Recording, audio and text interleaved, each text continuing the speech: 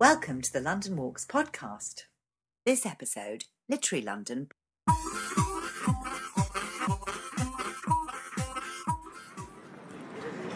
I've just emerged from the northern exit of the Embankment station out onto Villiers Street. It's Adam here. We're looking to track down Literary London today. A little bit later on, Andy is going to provide us with his insights into the Shardlake series of novels. But in the meantime, I'm going shopping. I'm heading to the Charing Cross Road. We had a message this morning on Twitter from Vanessa B in Canada. Vanessa B is a London walker and she curates the wonderful Stardust classic film blog. And she was blogging about what she's going to be up to next time she comes to London. She's going to be joining us on London Walks. Looking forward to seeing you, Vanessa.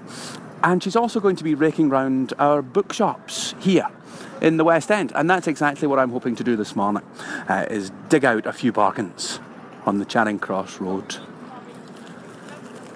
The journey to the Charing Cross Road from Embankment Station here makes me think that looking for Literary London is one of the easiest things we'll do on this podcast. Literary London is all around us. London is a city of stories, and London is a city of storytellers. We are privileged at London Walks to count ourselves among those storytellers, but we're surrounded by memorials and plaques to the celebrated storytellers of history. Just up to my right here, above Gordon's Wine Bar on Villiers Street, we have a blue plaque to Rudyard Kipling, the poet and storyteller who lived on Villiers Street. Just a few metres along to the east, a statue of Robert Burns. We dealt with Robert Burns on the London Poetry podcast. To the west, we have Northumberland Avenue, a pink square on the English Monopoly board, quite a good one to get. And there we can find locations from Arthur Conan Doyle's Sherlock Holmes stories. Just as we take a few steps up Villiers Street here on the left, in the arches beneath the old Charing Cross Station and Railway Hotel. The Arches Shopping Centre, the sign proclaims, but there's a club along there too, Heaven, the gay club, where the great Allen Ginsberg, beat poet and writer, once gave a reading. So, from the plaques to the statues, to the pubs, the Sherlock Holmes pub nearby, to the gay clubs, London is literary from top to bottom. And we're heading to the famous Charing Cross Road. Changed days in Charing Cross Road. It was once famed as our London book street. We still have a few bookshops left there. The coffee emporia and cheap clobber peddlers have elbowed their way in as well, I'm sorry to say.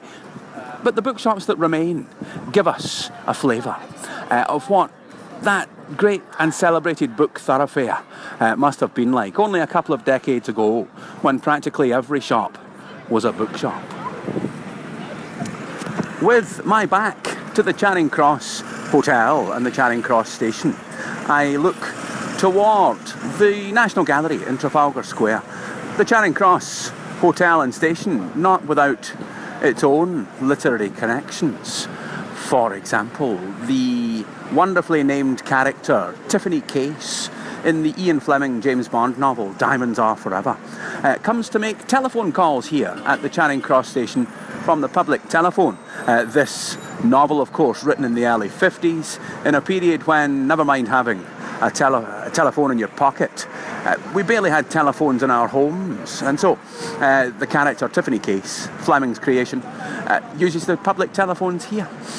When that novel came to the big screen, starring Sean Connery as James Bond, Diamonds Are Forever, the action had been moved to the great city of Amsterdam.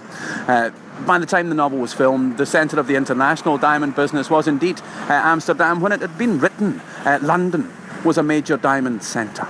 So, this location features in Fleming's work. It also features in the aforementioned Sherlock Holmes. Sherlock Holmes once, he relates, had a punch-up in the waiting room at the Charing Cross Station where he lost his left canine tooth. Dramatic stuff. But as we inch along towards St Martin in the Fields in the corner of Trafalgar Square and hang a right, the Charing Cross Road stretches out before us. I would urge you to visit the Charing Cross Road for many reasons. Books among them, of course. But I think the principal reason that I'm so very fond of the Charing Cross Road is the service offered in the bookshops. And please believe me that every word that follows has been fashioned as a sincere tribute to the men and women who own and run these great shops. All along the Charing Cross Road and down the wonderful Cecil Court where I'm standing right now. Keep an eye out in Cecil Court for our colleague, by the way, Richard Walker, leading his Harry Potter walking tours. All along the road, inside these wonderful shops, I have been tutted at, sighed at, and glared at by bookshop staff. I have watched as booksellers' eyes rolled heavenward at my plainly idiotic literary requests. I have found my chosen shop shut when it should be open. I have been shooed out of one shop because I was taking too long in my browsing, and the shopkeeper wanted to have his lunch. On one occasion, I had to wait until the shop assistant had finished weeping, copiously, ostentatiously weeping, before I could pay for my book. I have often simply been ignored. You just can't get that on Amazon. The bookshops of the Charing Cross Road provide one of the greatest shows in the whole West End. Never mind £80 for a ticket for a musical. Visit a bookshop. The staff and the people who work on the Charing Cross Road provide vivid, operatic service to their customers. And it's the greatest and funniest retail experience in town. Don't take it personally. Just relax and enjoy the show.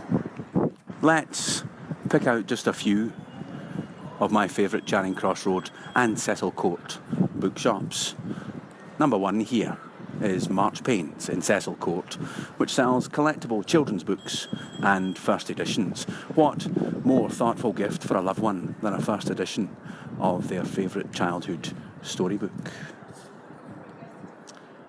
All along Cecil Court, on the tables outside the shops, bargains aplenty can be found, from battered old bound copies of Punch magazine to classic Green Penguin crime books.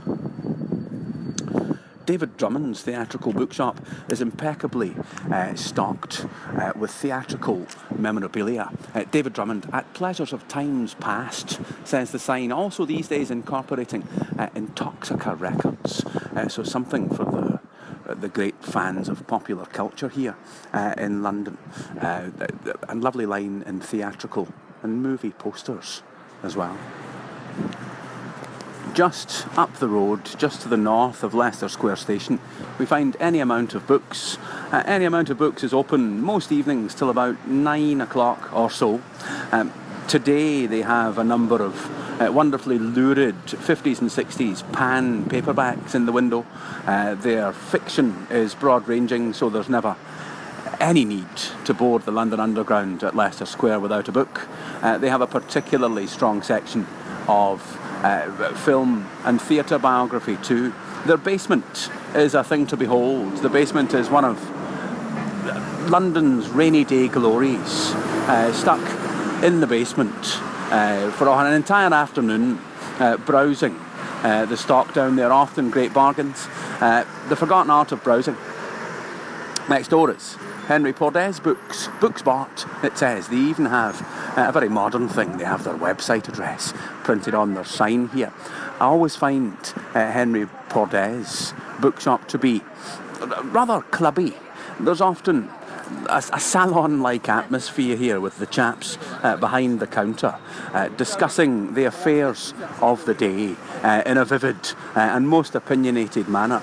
They keep a fine stock of antiquarian books here. I can see in the window as well. Today they have a copy of Harry Craddock's Savoy Cocktail Book, which from this remove looks like the 1960s edition of that London classic. Moving further north yet, the stretch of the Charing Cross Road between Leicester Square and Tottenham Court Road Station, we can see that there are new bookshops on Charing Cross Road still.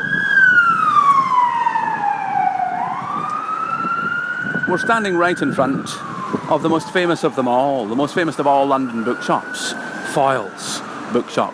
Foyles has moved into swanky new premises of late. It now occupies the old St Martin's School of Art. The St Martin's School of Art have moved to pastures new, to a much more well-equipped modern building, and it remains one of the world's finest art schools. But the old building now plays home to Foyles Bookshop, which gives us a delicious opportunity in Foyles to go, if you like, popular music, particularly punk rock. You can go and stand by the Harry Potter books in the children's book section, and when you're standing there, you'll be standing more or less at the spot where the Sex Pistols played one of their first gigs way back in the 1970s. Change days at Foyles as well. Foyles was once famed for the intransigence of its staff.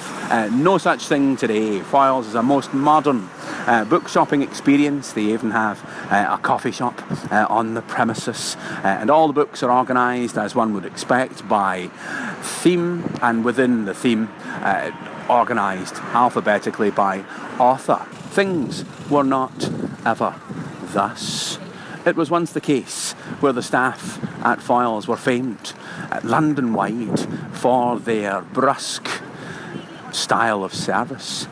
Finding books in Foyles was also once something of a problem to the casual book buyer, because the books were organised by publisher, alphabetically by publisher, and one often had something of a quest to find what one wanted.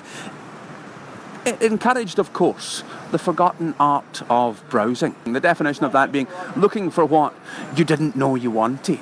So you would often go into Foyles looking for one thing and come out with something entirely different but equally wonderful. As we say, let's underline, no such thing today. The perfect modern shopping experience can be had at Foyles Bookshop, still family owned, a beloved London institution. And we'll finish with just a little fingerprint of how Charing Cross has changed. The Charing Cross Road WC2, I'm standing beneath a plaque at the famous 84 Charing Cross Road. It reads, Charing Cross Road, the booksellers Marks and Co. were on this site, which became world-renowned through the book by Helena Hanff.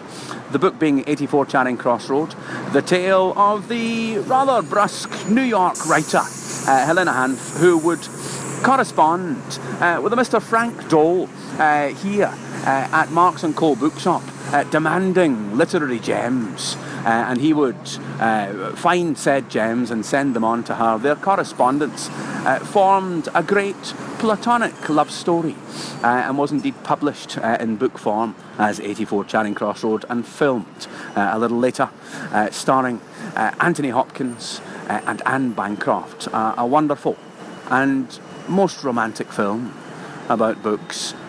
As we stand here today, beneath the plaque for 84 Charing Cross Road, we see the sign opening soon, and a large yellow letter M with a registered trademark sign. Food for thought. There is a good service operating on all London Underground lines. Okay, so I've just come out of Holborn Tube Station on the Piccadilly line. Normally I go down High Holborn and then right and left down Little Turnstile, through Lincoln Fields, and then go down to the Strand to my hidden pubs walk at Temple Tube Station. But not today. I'm going straight down High Holborn to Chancery Lane and then Lincoln's Inn. I'm going to record a bit on my own London literary recommendation, the Scottish writer C.J. Sampson and his superb series of Shardlake thrillers set in Tudor England. Now, it's going to take me a few minutes to get down there, so in between, here are some London Walkers literary recommendations. Hello, I'm Surabhi Banerjee from India. I've just been on this London walk, and I really feel that before you set out, you should read Great Expectations, because it seems to bring all of London alive from that time. My name is Randi Toveik. I'm from Norway. I'm a teacher, and my favourite London novel would be Mrs. Dalloway by Virginia Woolf. My name's Richard and I'm from Leicester, and my favourite London book is Saturday by Ian McEwan.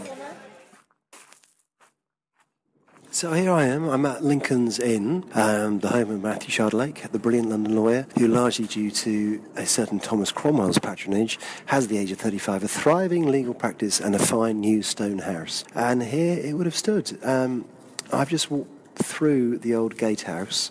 The oak door dates back to 1564. The wall I just walked along by Chancery Lane there being some evidence that Ben Jonson, Shakespeare's friend and rival, may have helped to build as an apprentice bricklayer. The gate itself is 1518. It's closed at the moment. It's about 4:30. Maybe they close a little bit later. But 1518 is precisely the year Shardlake arrived in London from Lichfield, the year after Martin Luther posted his challenge to the Pope on the door of Wittenberg Castle Church. Now, directly in front of me is Gatehouse Court, and there's a huge horse chestnut tree right in the centre. But that's where I imagine C.J. Sampson puts the fountain. That's where the discovery of Shardlake's murdered friend Roger Elliot, where the body is discovered in the fourth book in the series, which is called Revelation. Now, the grounds and buildings of Lincoln's Inn, they've all been expanded since the Tudor period. And today you have, behind the old hall, which is I'm staring at now, you have these beautifully kept gardens, which you should go and look at because they're amazing. The Barrington is quite different, however, in the 16th century. Shardlake would never have seen the magnificent Great Hall, or New Hall. That wouldn't be built for another 300 years or so, 1843. Or the new library. There was an old library, which is thought to have dated back to 1471, and that was built next to the old hall, which Shardlake does make use of. There were no stone buildings to my right, that's 1775, or New Square, 1697, or even the old square. But I'm actually sitting underneath the chapel. I say underneath, it's next to the Gatehouse Court. And the chapel dates back to 1428, although the present building is from 1628. Having said that, it says this chapel was reopened after being enlarged 8th of April 1883. But where I'm standing is the Undercroft, which is 15th century. So that would have stood here, that would have existed. It's beautiful here. I mean, you walk past through it, through the gardens, and you have a memorial on the right-hand side, and you have another gate, a very old gate, on the other side. That's 19th century, and that's the Lincoln's Inn Field entrance. So I came through the Chancery Lane entrance. So as I trot through Lincoln's Inn and find somewhere comfortable to sit, here's another of our walkers' recommendations. My name is Summer and I'm from Brighton, and my favourite London book is Brick Lane by Monica Ali. Hello, my name's Ugan and my London recommendation is Fever Pitch by Nick Hornby, because it was a book that got me back into reading and I'm a Gooner. Go the Gooners! My name's Claire and my London book recommendation is High Fidelity by Nick Hornby.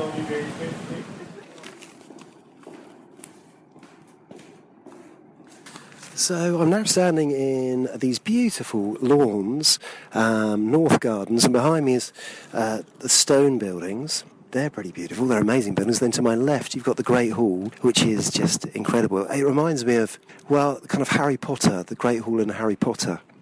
Actually, Middle Temple, which is 16th century fine dining hall, that's where they did the wrap party, I think, for the third Harry Potter film, I think. So you get a kind of sense of it, but this is even grander. It's a typical London day, actually. Pouring with rain this morning, now bright sun shining now. So choppy the weather's been. The old hall I talked about a little bit earlier, very, very old, dated back to 1489. It's thought to be the oldest of the inns. Thomas More would have been amongst the students.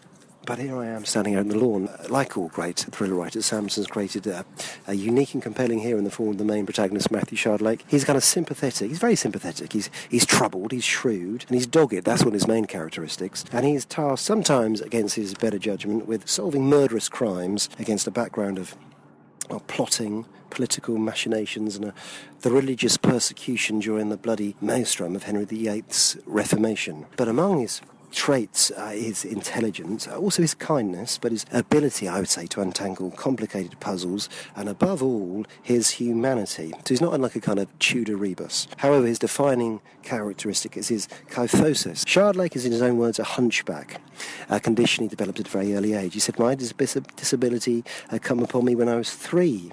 I began to stoop forward and to the right, and no brace could correct it. By the age of 5, I was a true hunchback, as I have remained to this day. Now, he suffers cruel jibes and taunts from other children when he was a very small boy. Throughout the series, he's routinely subject to insults about his physical impairment. Indeed, in Sovereign, he is the subject of to public mockery by none other than Henry VIII himself, who calls him a bent, bottled spider, to the sycophantic laughter of the crowd. I've got to say, Henry VIII is a kind of monstrous figure, forever looming in the background. And in the same book, Shardlake describes him as enormous. There's the Northern Progress, when the Northern Lords are subjugating themselves at the feet of Henry VIII, and he's bending down, kneeling. He's got a hand across these petitions, and he describes Henry VIII. He can't look up, raise his head, but he can just about see his legs, which he describes as thick as balls. And the Queen, a small girl dressed in silver by his side. He eventually does raise his head. He drops his cap, and the feather in his cap, which Henry VIII draws attention to. But he describes his face as red and jowly, a pursed little mouth under a commanding beak of a nose. His eyes are small, deep-set blue, icy and cruel. And the voice is surprisingly, instead of being, well, you'd expect this kind of deep, rich and commanding voice, is oddly high-pitched, almost squeaky. And he notices that one of his calves is a bit bigger, and he notices the crisscross shape of the pattern underneath his bandages. He notices that they're clearly the kind of ulcerated calves, and a puff of wind draws the rancid smell of pus. That's not the only vivid description of the king. In Lamentations, now that's the 6th and latest book, which is brilliant actually. I think it's my favourite one, apart from the first one, Dissolution. There's a typically arresting portrayal of the king, who, again, grossly obese. He's seen behind closed doors being winched up the royal apartments onto the first floor. As the men pulled hard on the ropes, an immense figure rose into view, seated on a heavily wheeled chair, secured by a leather belt around his immense waist. I glimpsed a near bald head, an immense and red round face, folds of thin, bearded flesh wobbling above the collar of a kaftan. The king's huge cheeks twitched in pain. Shardlake is also he's got this wonderful sidekick. And first of all, this guy called Mark Power. Now, he's the son of the steward who took over his father's farm. Shardlake leaves Lichfield because his father realises he can't run the farm, and it's handed across to a steward, a man called William Power. And he contacts Shardlake in the first book and asks if he can take his son on as a kind of apprentice. And he's okay. He's not a great sidekick, he's okay. But Sansom soon gets rid of him.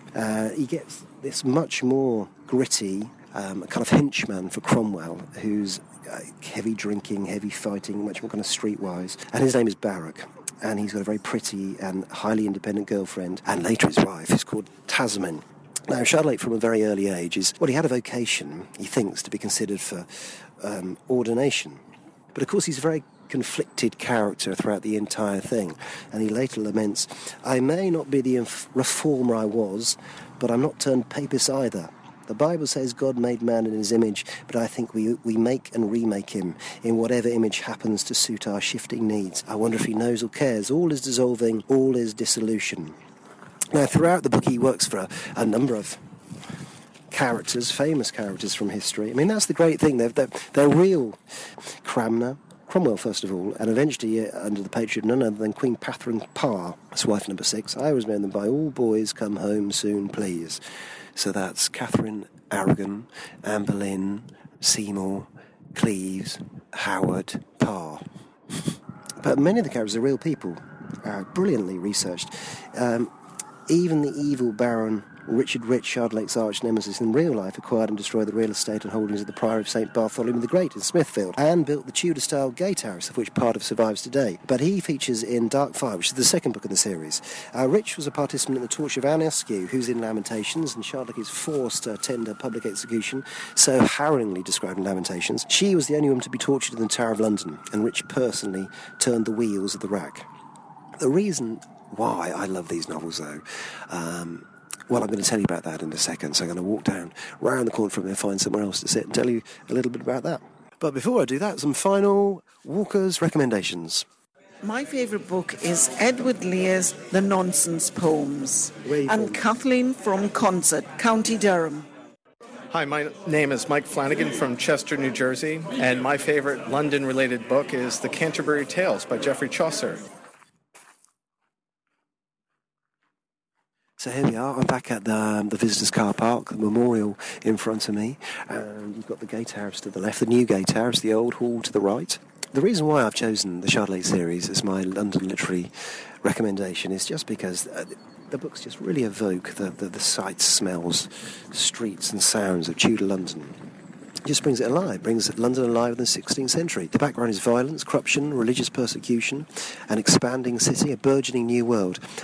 There's a great example of that. There's his description of a parrot in Dissolution. The strangest bird I'd ever seen, larger than the biggest crow. Its red and green plumage so bright that against the dirty grey of the street, it almost dazzled the eye. And that's just kind of typical. But a trot down Fleet Street on Shardlake's faithful horse Chancery, it's like a guided tour from the maze of alleyways that lead to Cheapside, in places scarce wide enough for a horse and rider to pass under the overhanging eaves of the houses, the crowded lanes, the water carriers he describes, the puffy-eyed apprentice from a late-night revel, the stink, the hot weather draws sewer channels, the rooting pig, its snout smeared with nameless rubbish, the stalls of Cheapside Market under their bright awnings, the pedlars calling what he lack, and the occasional lady of wealth wandering around the stalls with her armed servants, faced masked with a cloth vizard to protect her white complexion from the sun. Right up to, if you go to London Bridge, the rotting heads on spikes over the bridge, the overturned carts on Wood Street, the pamphlet sellers at St. Paul's, the beggars, which he describes, thin and ragged, displaying their sores and deformities in the hope of charity. Every page, from the city to the intricacies of the Palace of Westminster and the court, Sampson imagines no less than a vivid, colourful, vibrant, energetic and three-dimensional portrait of the Tudor world. So I would say check these books out because they're great. They're not as literary maybe as Hilary Mantel's books on Cromwell, but they're easy to read. Popular history maybe, but they're page turners, and I think they're great. Shardlake could never imagine the huge glass buildings that make up the city skyline today, but we do, and we can kind of get to imagine his world because Paula, who's one of our Blue Badge guides, is doing a Shardlake City walk on Sunday, June the 14th, 2:30. So I believe it starts here. We come to Lincoln's Inn, Shardlake's house, and you're going to walk down the street where Guy lived, his friend Guy, see where Chancery died. Now that's a spoiler alert, isn't it? Sorry. He gets a new one, Genesis, his next horse. But he dies, Chancery, at the hands of the evil Richard Rich. You're going to go past taverns. You may even drink at them, I don't know, but certainly at the end of the walk you can go back and drink them. Where his faithful companion Barrack most likely tumbled out drunk. So I'm going to go. I'm definitely going to go.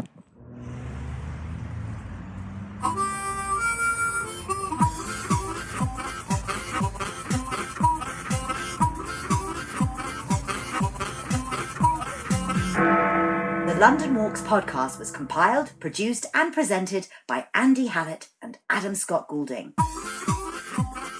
For details of the full programme of London Walks, London's best guided walking tours, go to www.walks.com. The London Walks podcast was an APB production.